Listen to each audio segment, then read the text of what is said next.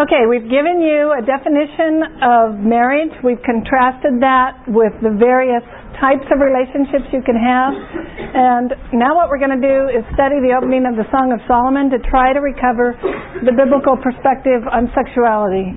And I suspect for most of you, if you're serious about your faith, that you probably suspect that the modern view of sexuality is not the biblical view, and maybe you've heard all the statistics about the devastating effects of hooking up and the failure of living together as a predictor of a successful marriage, and all the statistics about low self-esteem that come out of our modern sexuality. And all that adds up to, okay, something's not right in the world's view, but you may not know what the biblical view is. And a lot of us, we think, oh, it's a list of do's and don'ts, or nows and not yets, or wait, but what are we waiting for?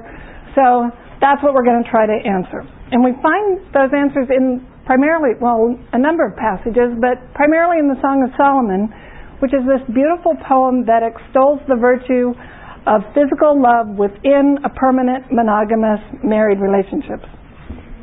So the first question that raises is, okay, how could Solomon have written this? Because at the end of his life, if you know anything about him, you know he had hundreds of wives and another 100 concubines on top of that. So how could he possibly have written this kind of a poem? And I think the answer is similar to his other work, the book of Ecclesiastes, because Solomon at the time was the wisest man, the richest man, and the most powerful man in the world, and he had the ability to basically do whatever he wanted. So he said, I'm going to try it all and see what's fulfilling and what isn't. And at the end of the day, after trying that and saying, okay, let me try every alternative to God's view, he wrote Ecclesiastes to say it doesn't work. At the end, the best a person can do is fear God and keep His commandments. Well, the same thing is true of the Song of Solomon. Solomon lived the kind of life Hollywood tells you you ought to live. He had it all. He could enjoy whomever he wanted, whenever he wanted, basically. So he lived the life that our modern culture says is best. And at the end, he wrote this poem to say, it's not best. There is a better way. So I'm going to give you 2 myths and then 3 truths. The myths are just part of what our culture teaches, and then I'm going to give you 3 truths that come out of the Song of Solomon. And there's a number of passages we could have chosen. I'm just going to pick the opening just to get you started. Okay, so the first myth is that monogamous love is boring. And free love is exciting. So there's this enduring kind of caricature that if you're religious or you're a Bible-believing kind of person, that sexuality is only do's and don'ts and boundaries and responsibilities, and maybe it's just for the procreation of children and nothing more. So they claim. On the other hand, the world would say it's the single, the young, who are free to explore their sexuality without bounds, without rules, in these wildly, wonderfully fulfilling ways, while, these old religious people just have kind of old, wrinkly, married people sex, So, that is completely wrong. That is almost, I'd say that's exactly backwards. And I think it is those who are in a permanent, committed relationship who find the most joy and fulfillment in their sexuality. Now, we had been married about 2 years, and we were having a conversation with a couple who'd been our pre-marriage mentors. And at some point, I can't remember how it came up, at that point they'd been married about 15 years, and the husband said, I thought when we were newlyweds that we had sexuality all figured out, but after we'd been married about 10 years, I realized how wrong I was. And I remember looking at him going, slow learner. What's wrong with him? Because we'd been married about 2 years, and I thought, well, we've got it all figured out. Well, after we'd been married about 10 years, I had occasion to remember that, and I thought, now I know what he's talking about. He was right. It's only better. And I can tell you after 20 years, better still. And 30 is looking pretty good, I must admit. So the lie is that new is better.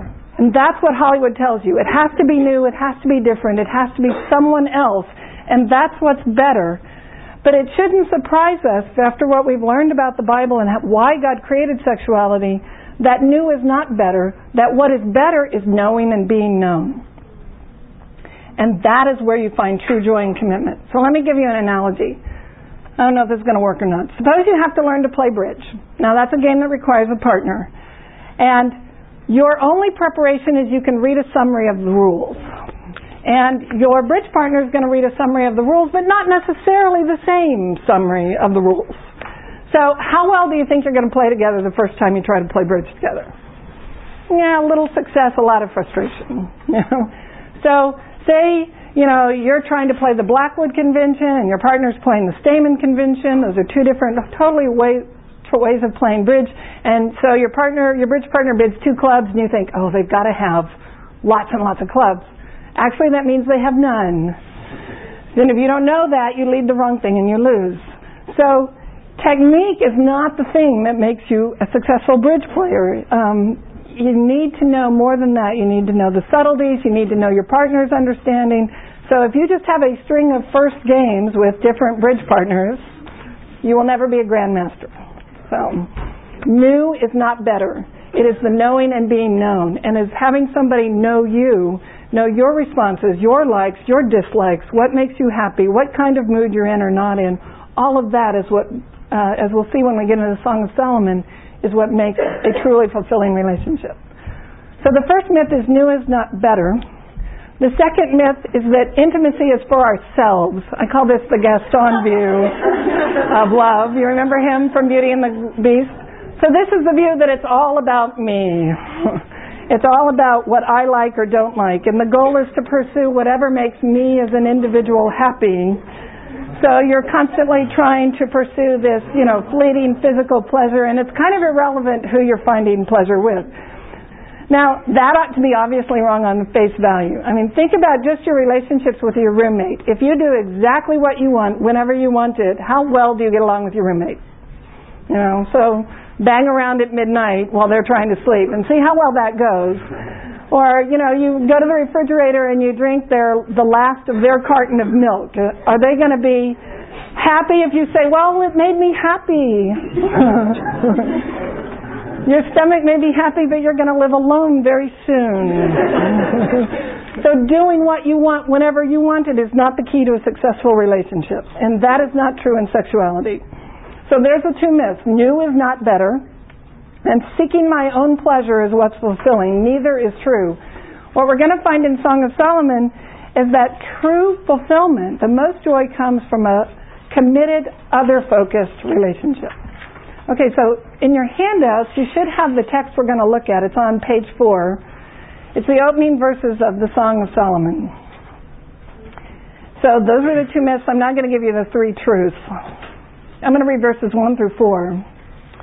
The Song of Songs, which is Solomon's. Let him kiss me with the kisses of his mouth, for your love is better than wine. Your anointing oils are fragrant, your name is oil poured out. Therefore virgins love you. Draw me after you. Let us run. The king has brought me into his chambers. And then the chorus speaks, we will exalt and rejoice in you. We will extol your love more than wine. Rightly do they love you. Now you're probably looking at that going, you can get the basic idea. This is, I'm going to call them the bride and the groom. And they are past the flirty stage. They are past the getting to know you stage. They are now in the I want to get to know you fully, intimately, physically stage. And the 3 truths I'm going to give you, I'll tell you all of them, and then they are godly passion is honorable, powerful, and intoxicating. I'm going to define exactly what I mean by those. So honorable, powerful, and intoxicating, and we're going to start with honorable. So oftentimes the Christian message tends to focus on waiting or rules or boundaries, and in our zeal to help you experience the best, we often forget to tell you that sexuality is a gift from God and it is meant to be enjoyed. And you can see this in the text because look at 1:4 in Song of Solomon. The chorus responds to this call for love with praise. They say, we exalt you. We will exalt and rejoice in you. We will extol your love more than wine. Rightly do they love you. Now the chorus in this book, sometimes, they often function kind of like a Greek chorus in a play.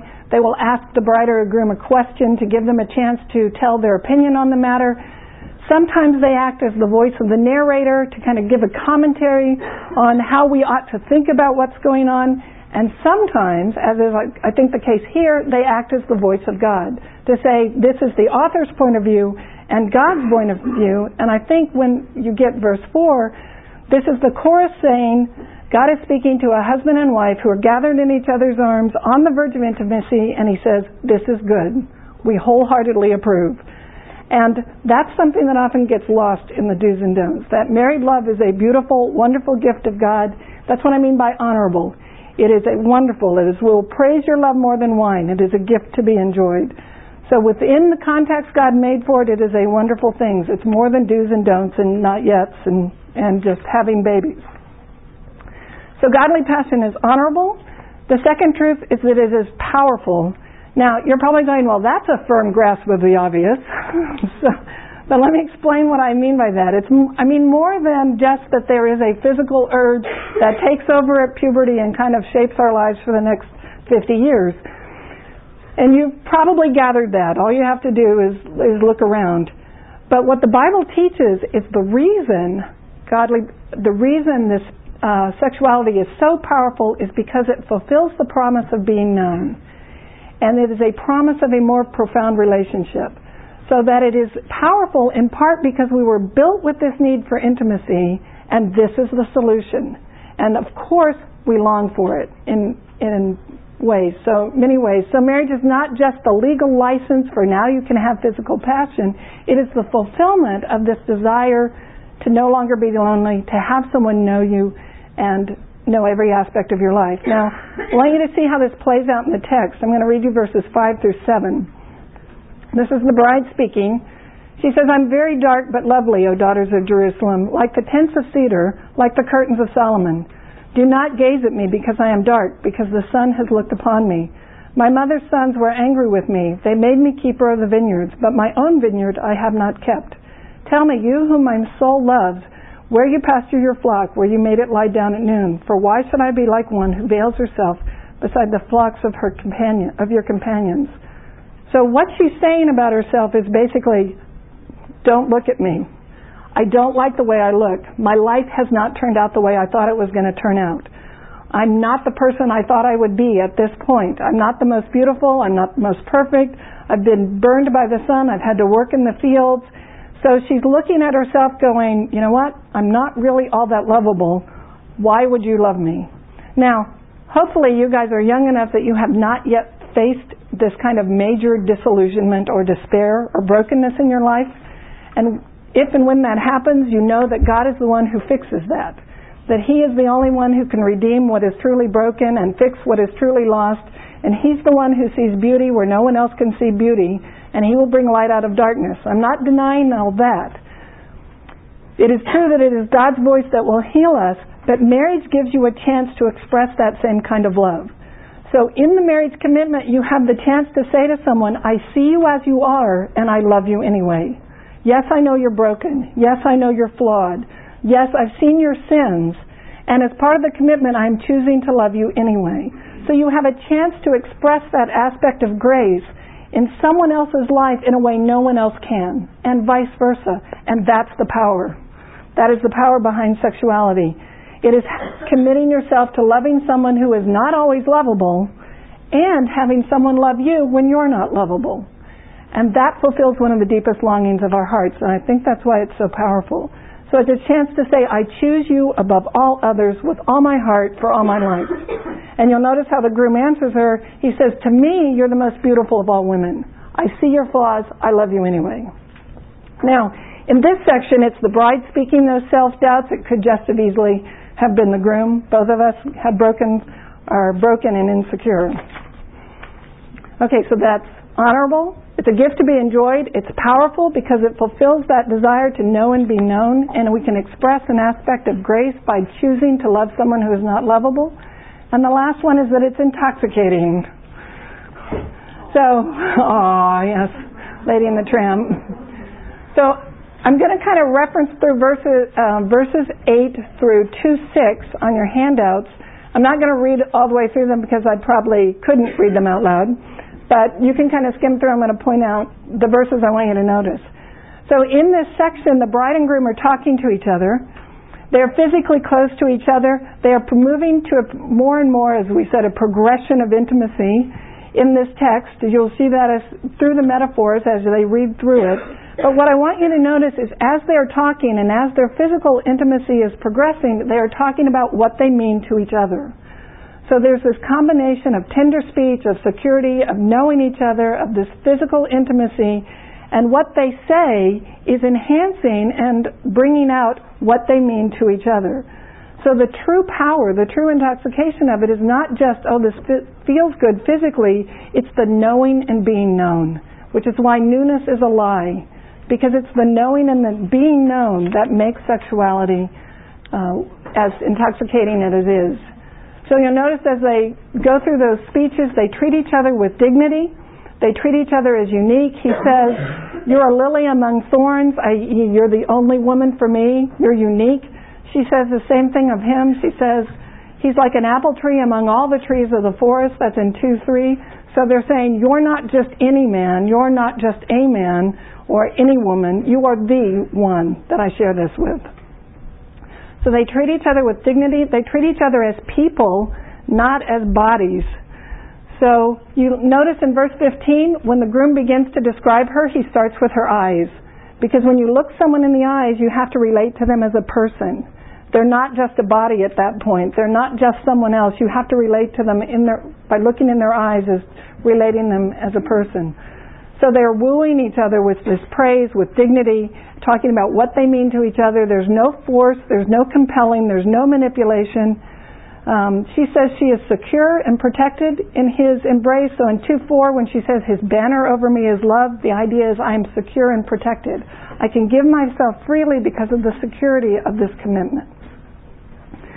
So the dialogue reflects how well they know each other, and it enhances, it turns what could be just a physical kind of going through the motions kind of act into this whole package of knowing, being known, touching, intimacy, sexual relationship, spiritual relationship, emotional, all those kinds of intimacy, it all combines into one. And that's why it's so intoxicating.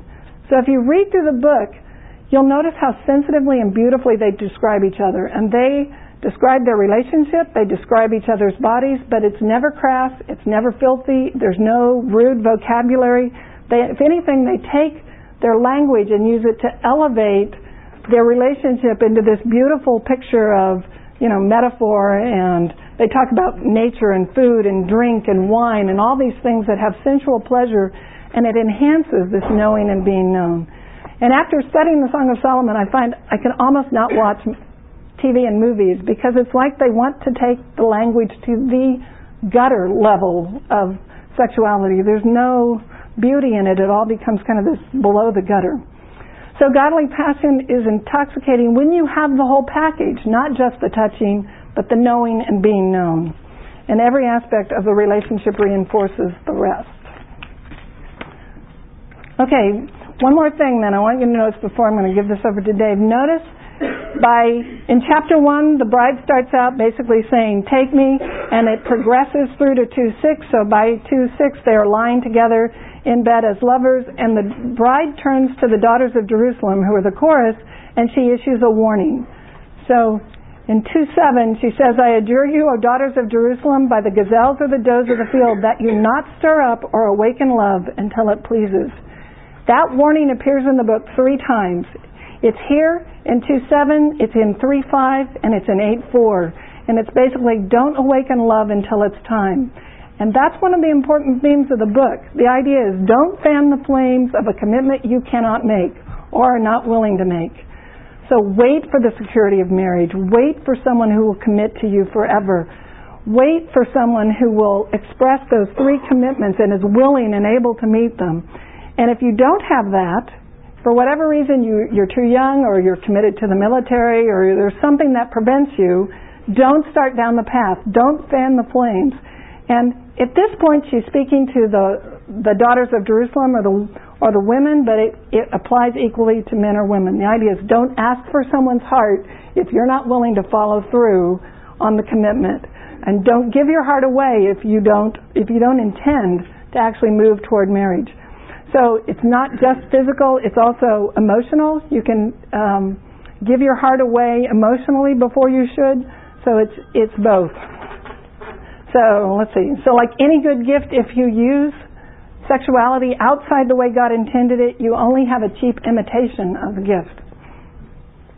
This is my favorite verse from the Song of Songs, which is why I threw it in. And I'm not sure it actually is applicable for our talk, but I'm going to talk about it anyway.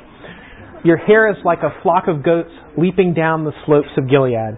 And the reason why I picked this is because it sounds bizarre, but when you understand it in its context, I think it really sort of is a good example. So in this case, I may be the comic relief.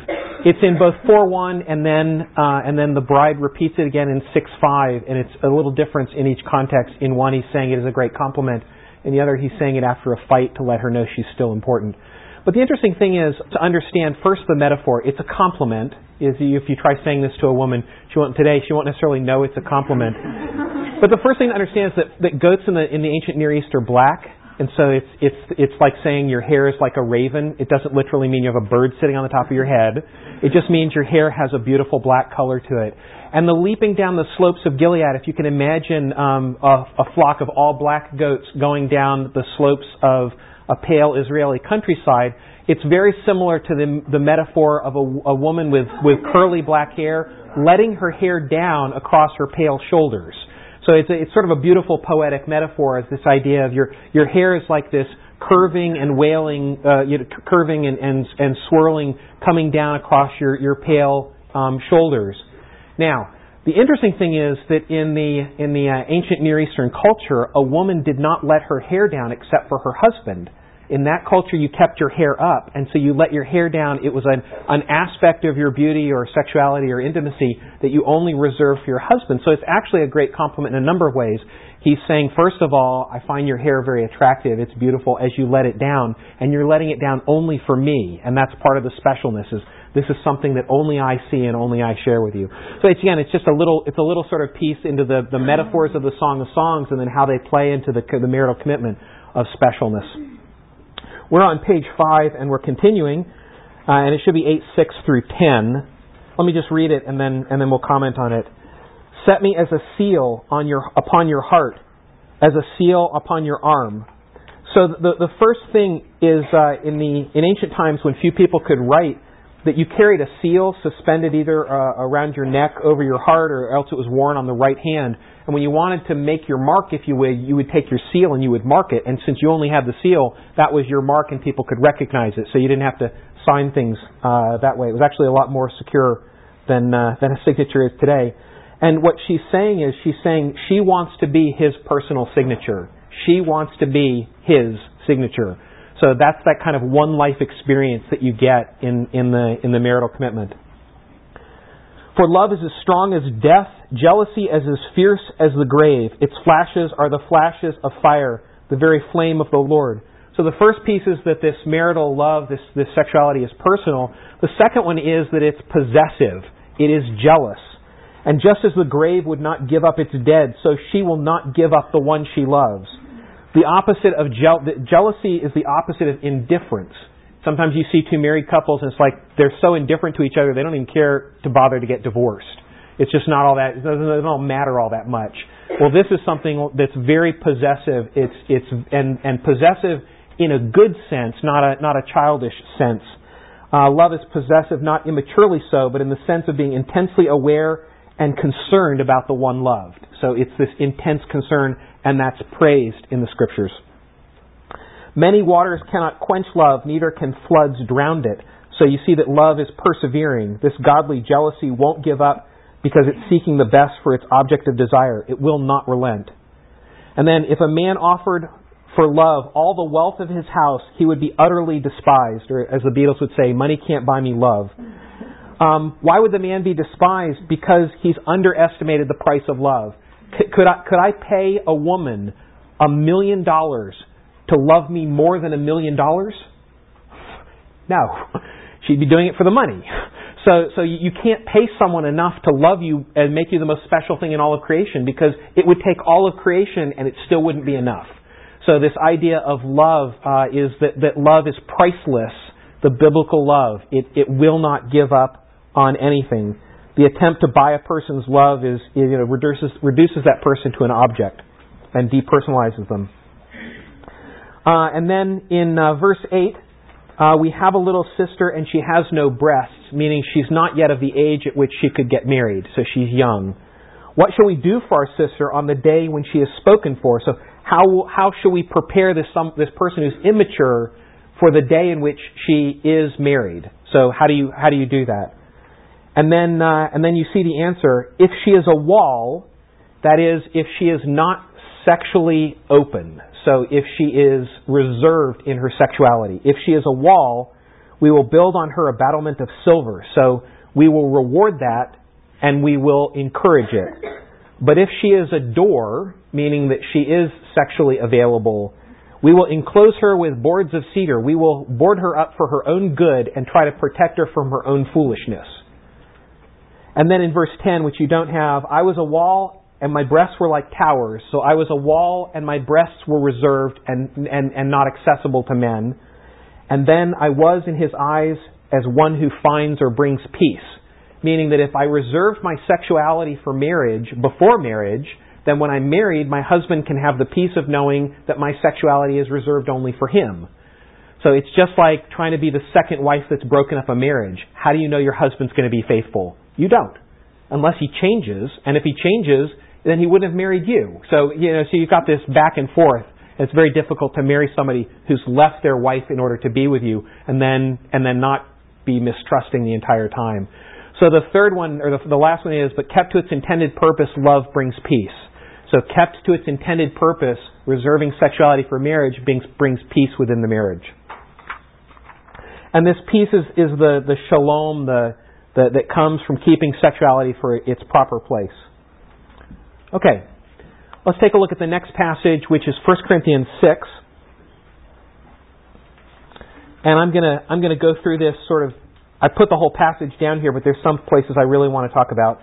Paul's writing to the Corinthian church, and he's writing to the Corinthian church, and they have a particular problem, and that is people are saying it's okay to go to the temple prostitutes because it doesn't really matter. Because we're Christians, we're on a higher plane, we're spiritual, and so to fulfill our sexual needs with the temple prostitutes really doesn't make any difference. It's no more than when you buy a piece of meat in the marketplace and it's been offered to idols. Christians can eat that meat, and we don't mean that we're being offered to idols. So if you have sex with the temple prostitutes, it has nothing to do with the temple. It's just fulfilling the sexual need, just like you'd fulfill your hunger for food. Sounds a little bizarre to us today, but that was what they were arguing. So Paul's writing back to them, and first he says, or do you not know that the unrighteous will not inherit the kingdom of God? Do not be deceived, neither the sexually immoral, nor idolatrous, nor adulterers, nor men who practice homosexuality, nor thieves, nor the greedy, nor drunkards, nor revilers, nor swindlers will inherit the kingdom of God. And such were some of you, but you were washed, you were sanctified, you were justified in the name of the Lord Jesus Christ and by the Spirit of our God. So those who persist in sin will not inherit the kingdom of God. Part of our redemption is God changing our affections away from sin and toward righteousness.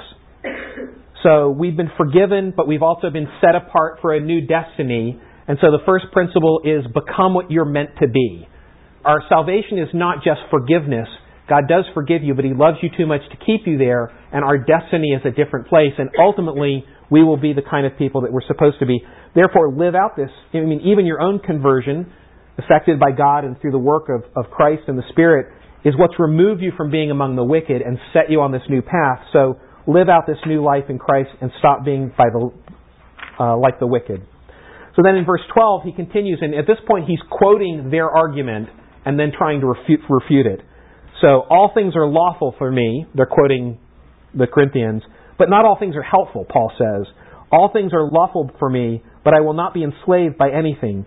Food is meant for the stomach and the stomach for food, but God will destroy both one and the other. The body is not meant for sexual immorality, but for the Lord, and the Lord for the body. And God has raised the Lord and will also raise us up by His power. So, they're saying it doesn't matter, and what Paul is saying is Christian morality matters. And sexuality is a part of Christian morality. Whether something's been offered to idols and all that may not be part of the essentials, but part of the essentials of morality is sexuality, because God created it for a purpose, and that purpose is marriage. God created food, and the purpose of food is for the stomach. So that one works. But the purpose of sexuality is not to release sexual tension, it's for marriage. And so Paul's making the argument That's important. It's an important piece of morality.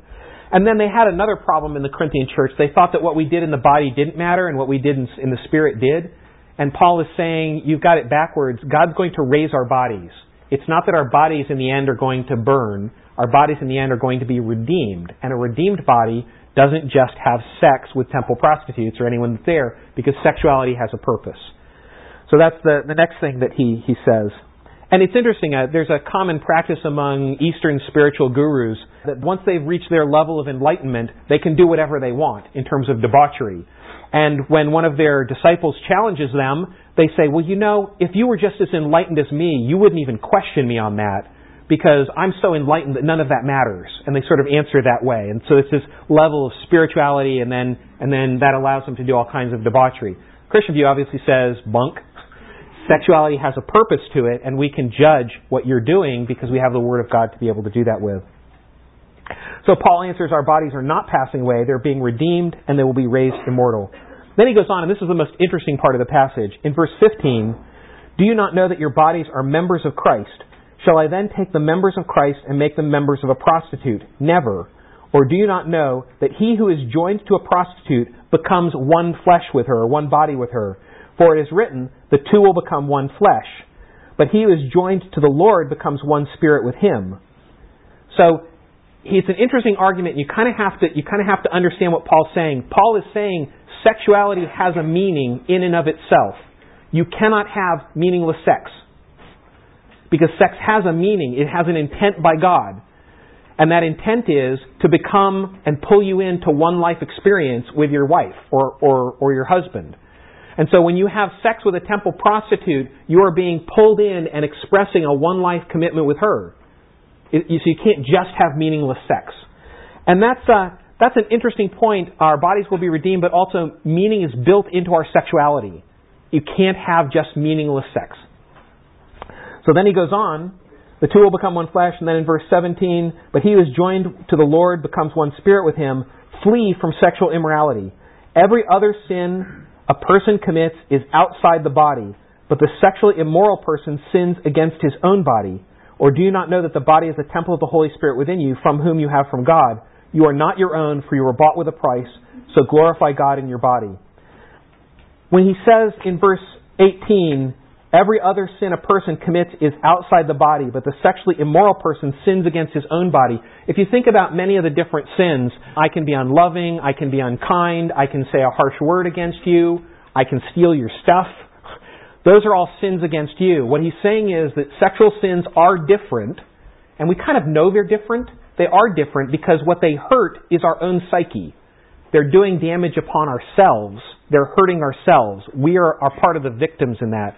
Now, in Christian circles, sexual sins are often elevated to this high sort of, those are the worst sins, and like they're worse than pride. They're different than pride. They're not worse. Pride is obviously just as much a sin as sexual immorality is, but sexual sins have this added difference in that they sin against ourselves.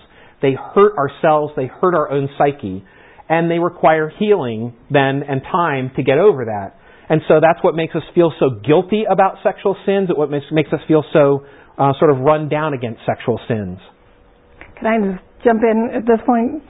I see a lot of people looking down. So that raises the question, what if you've blown it? And I just want to answer that. All of us have sinned and fallen short of the glory of God. No one has ever been perfect in their sexuality. None of us has a perfect marriage. So the good news of the gospel is we have a God who delights in taking what is broken and redeeming it and fixing it. And Jesus died on the cross to cover your sins, all of them, including sexual sins. There's no fine print that says, oops, there's an exception. These are covered too. God can and does forgive. He can heal. He can take what feels like it's broken beyond repair and bring goodness and light out of it. So, yes, sin has consequences. All sin has consequences. And yes, sin hurts, especially sexual sins, but we have a God who can heal anything. So if you're thinking, oh no, I've blown it, might as well hang it up, this is what the blood of Christ was for. It's, as Eugene Peterson says, being a Christian is a long obedience in the same direction, but nothing you've done is beyond God's forgiveness. So. And along those lines, it is better to be a prostitute with faith than chaste and self-righteous. So just bear that in mind. I think the important reminder for us is that sexual sins can cause us to be personally guilt-ridden. They're intended to do that. And the reason is because God made our bodies and our sexuality inseparable from our self-image. So when two people in marriage have sex with each other, there's a great joy in that, and there's a great validation of your self-image. And when you use your sexuality outside of marriage, that can cause a great guilt-ridden, terrible self-image, and you can feel terrible about it. So, and then also that sexual sins are habit-forming. They're meant to be part of the glue that bring us together.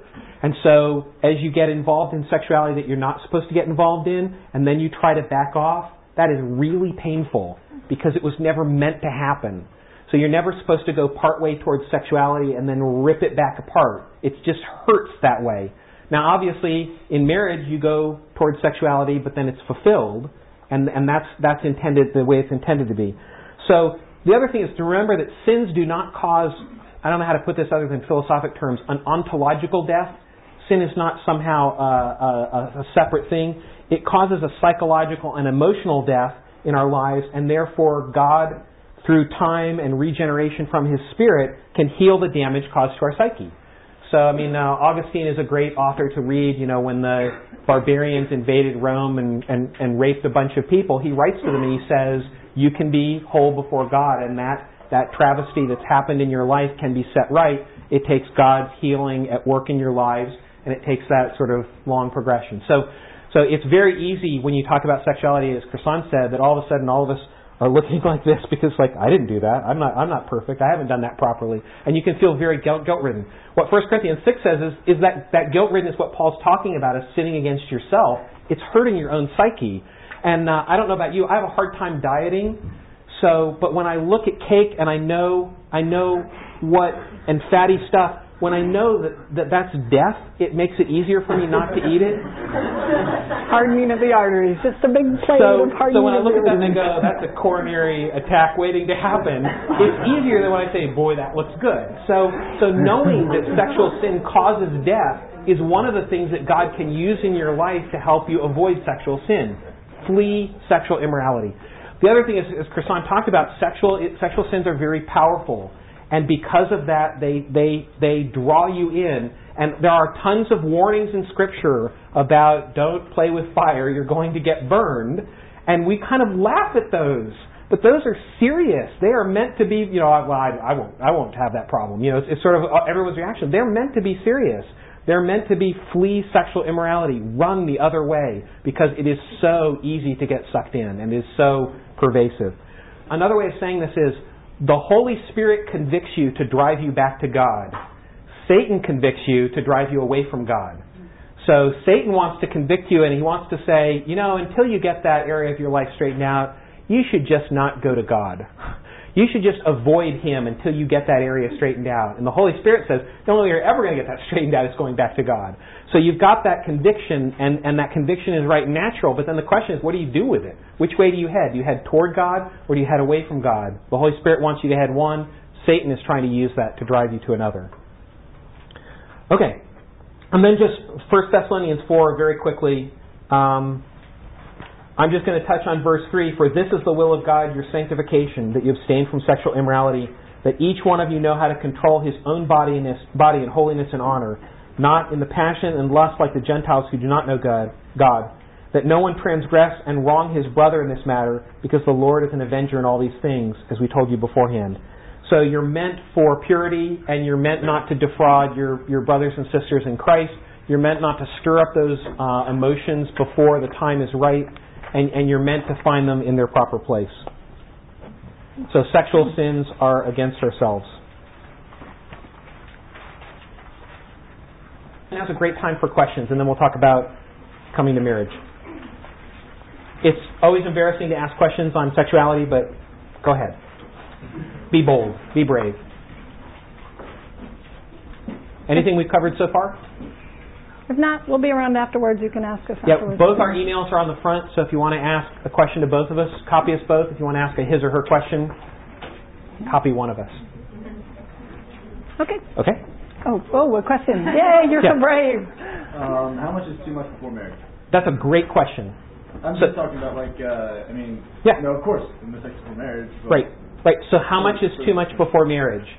From the talk, what would you, from Genesis and everything? How would you answer from Genesis? They want you to answer. Yeah. I mean, there's a couple ways to look at it. One that I've always heard is not, how close can you get, but how pure can you be? And then the whole thing that you said was, if you're not going to end up being with this person, to look your roommate in the eye and say, I'm not embarrassed to give you this woman as your wife, even though I've been with her. I think those are all good answers. And what's interesting is, the answers, just to repeat, the answers were to treat this person in a way in which you wouldn't be embarrassed if they marry someone else. You could still be best friends with your roommate because you've treated them that way. And to ask not how much, but ask how pure. So I know couples who kissed on their wedding day, and that was the first kiss. I know couples like that. They're still happily married, have lots of kids, and I know other avenues toward marriage.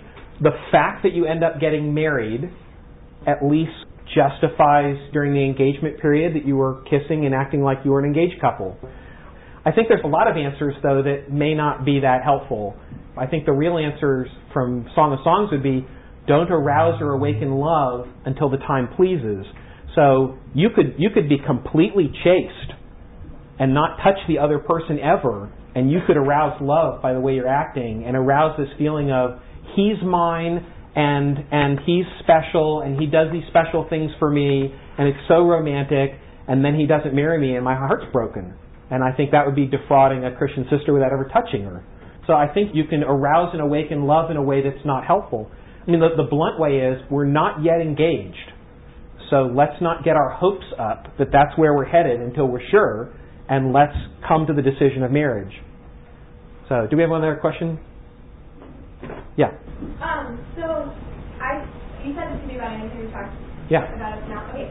I'm just wondering what you all would think about, if you don't consider yourself ready to be married, so courtship doesn't really make sense in that sense, but you still have feelings.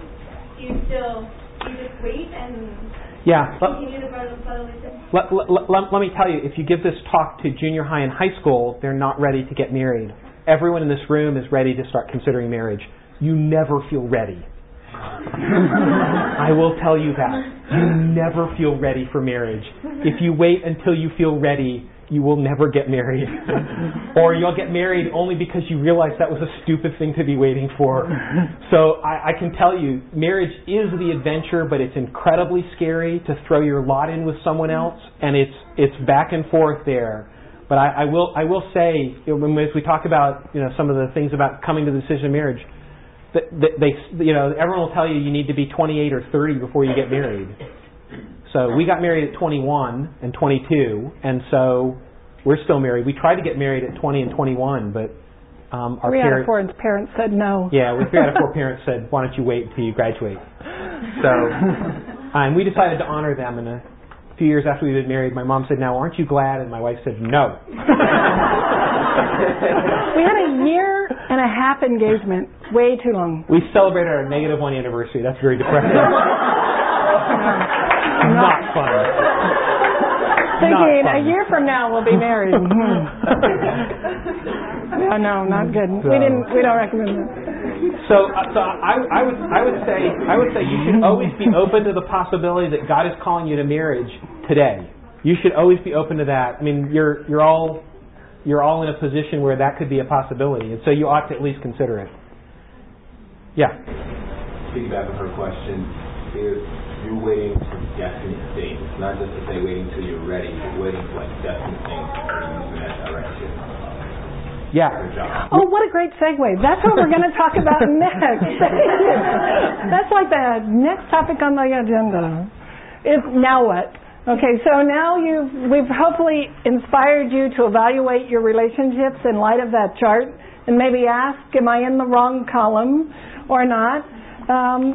And if you might say, now what? If you don't have any real brother or sister in Christ relationships, that's where you start. Start pursuing them. Get to know people. without the romance, but start learning to make a real deep friendship. So reject the idea that marriage is not an option, or it's not necessary, or you have to get your career first, or you have to have $1 million first, or whatever it is. You'll wait forever for that one. What is it? Yeah. So, as you start developing these brother-sister relationships, if the romantic feelings start coming, or the closeness, let that raise the issue. Okay, should we consider this? Should we explore this? So the old movie question, what are your intentions, young man, is a very appropriate question to ask at that point. It's not wrong to have the romantic feelings. It's all in how you act on them. And if you have no intention of getting married ever and you act on them, you are defrauding your brother or your sister.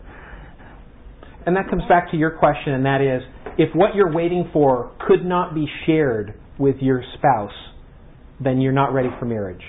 So if you're waiting, like if you're going to serve 2 years military duty in an active combat zone, now's not the time necessarily to get married because you can't really fulfill your vows. On the other hand, if you're going to go to it depends on the people, but I guess that's an example. But if you're going to go to graduate school and you're going to start a job or you don't have enough money, you can not have enough money together. Believe me, we've been there. And it's a lot more fun to not have any money together than it is to be broken all alone. So at least something's going right in your life. We went to graduate school together too. We did all married. The wrong things. We moved to Eugene, Oregon in 1982. 35% unemployment. We were looking for jobs, and it was on the front cover of Time magazine as one of the 2 worst hit cities in the entire economy in the '82 recession. So, and then we were trying to go to school, and we signed a year's lease on an apartment. You can have all those troubles together. It's actually a lot of fun. A lot more fun having it together than it is having all that by yourself. So I think that's the question is are you waiting for something that you have to get and that someone else couldn't share in, or could someone else actually share in that with you? And there's a lot of hardships that sharing it together actually works a lot better.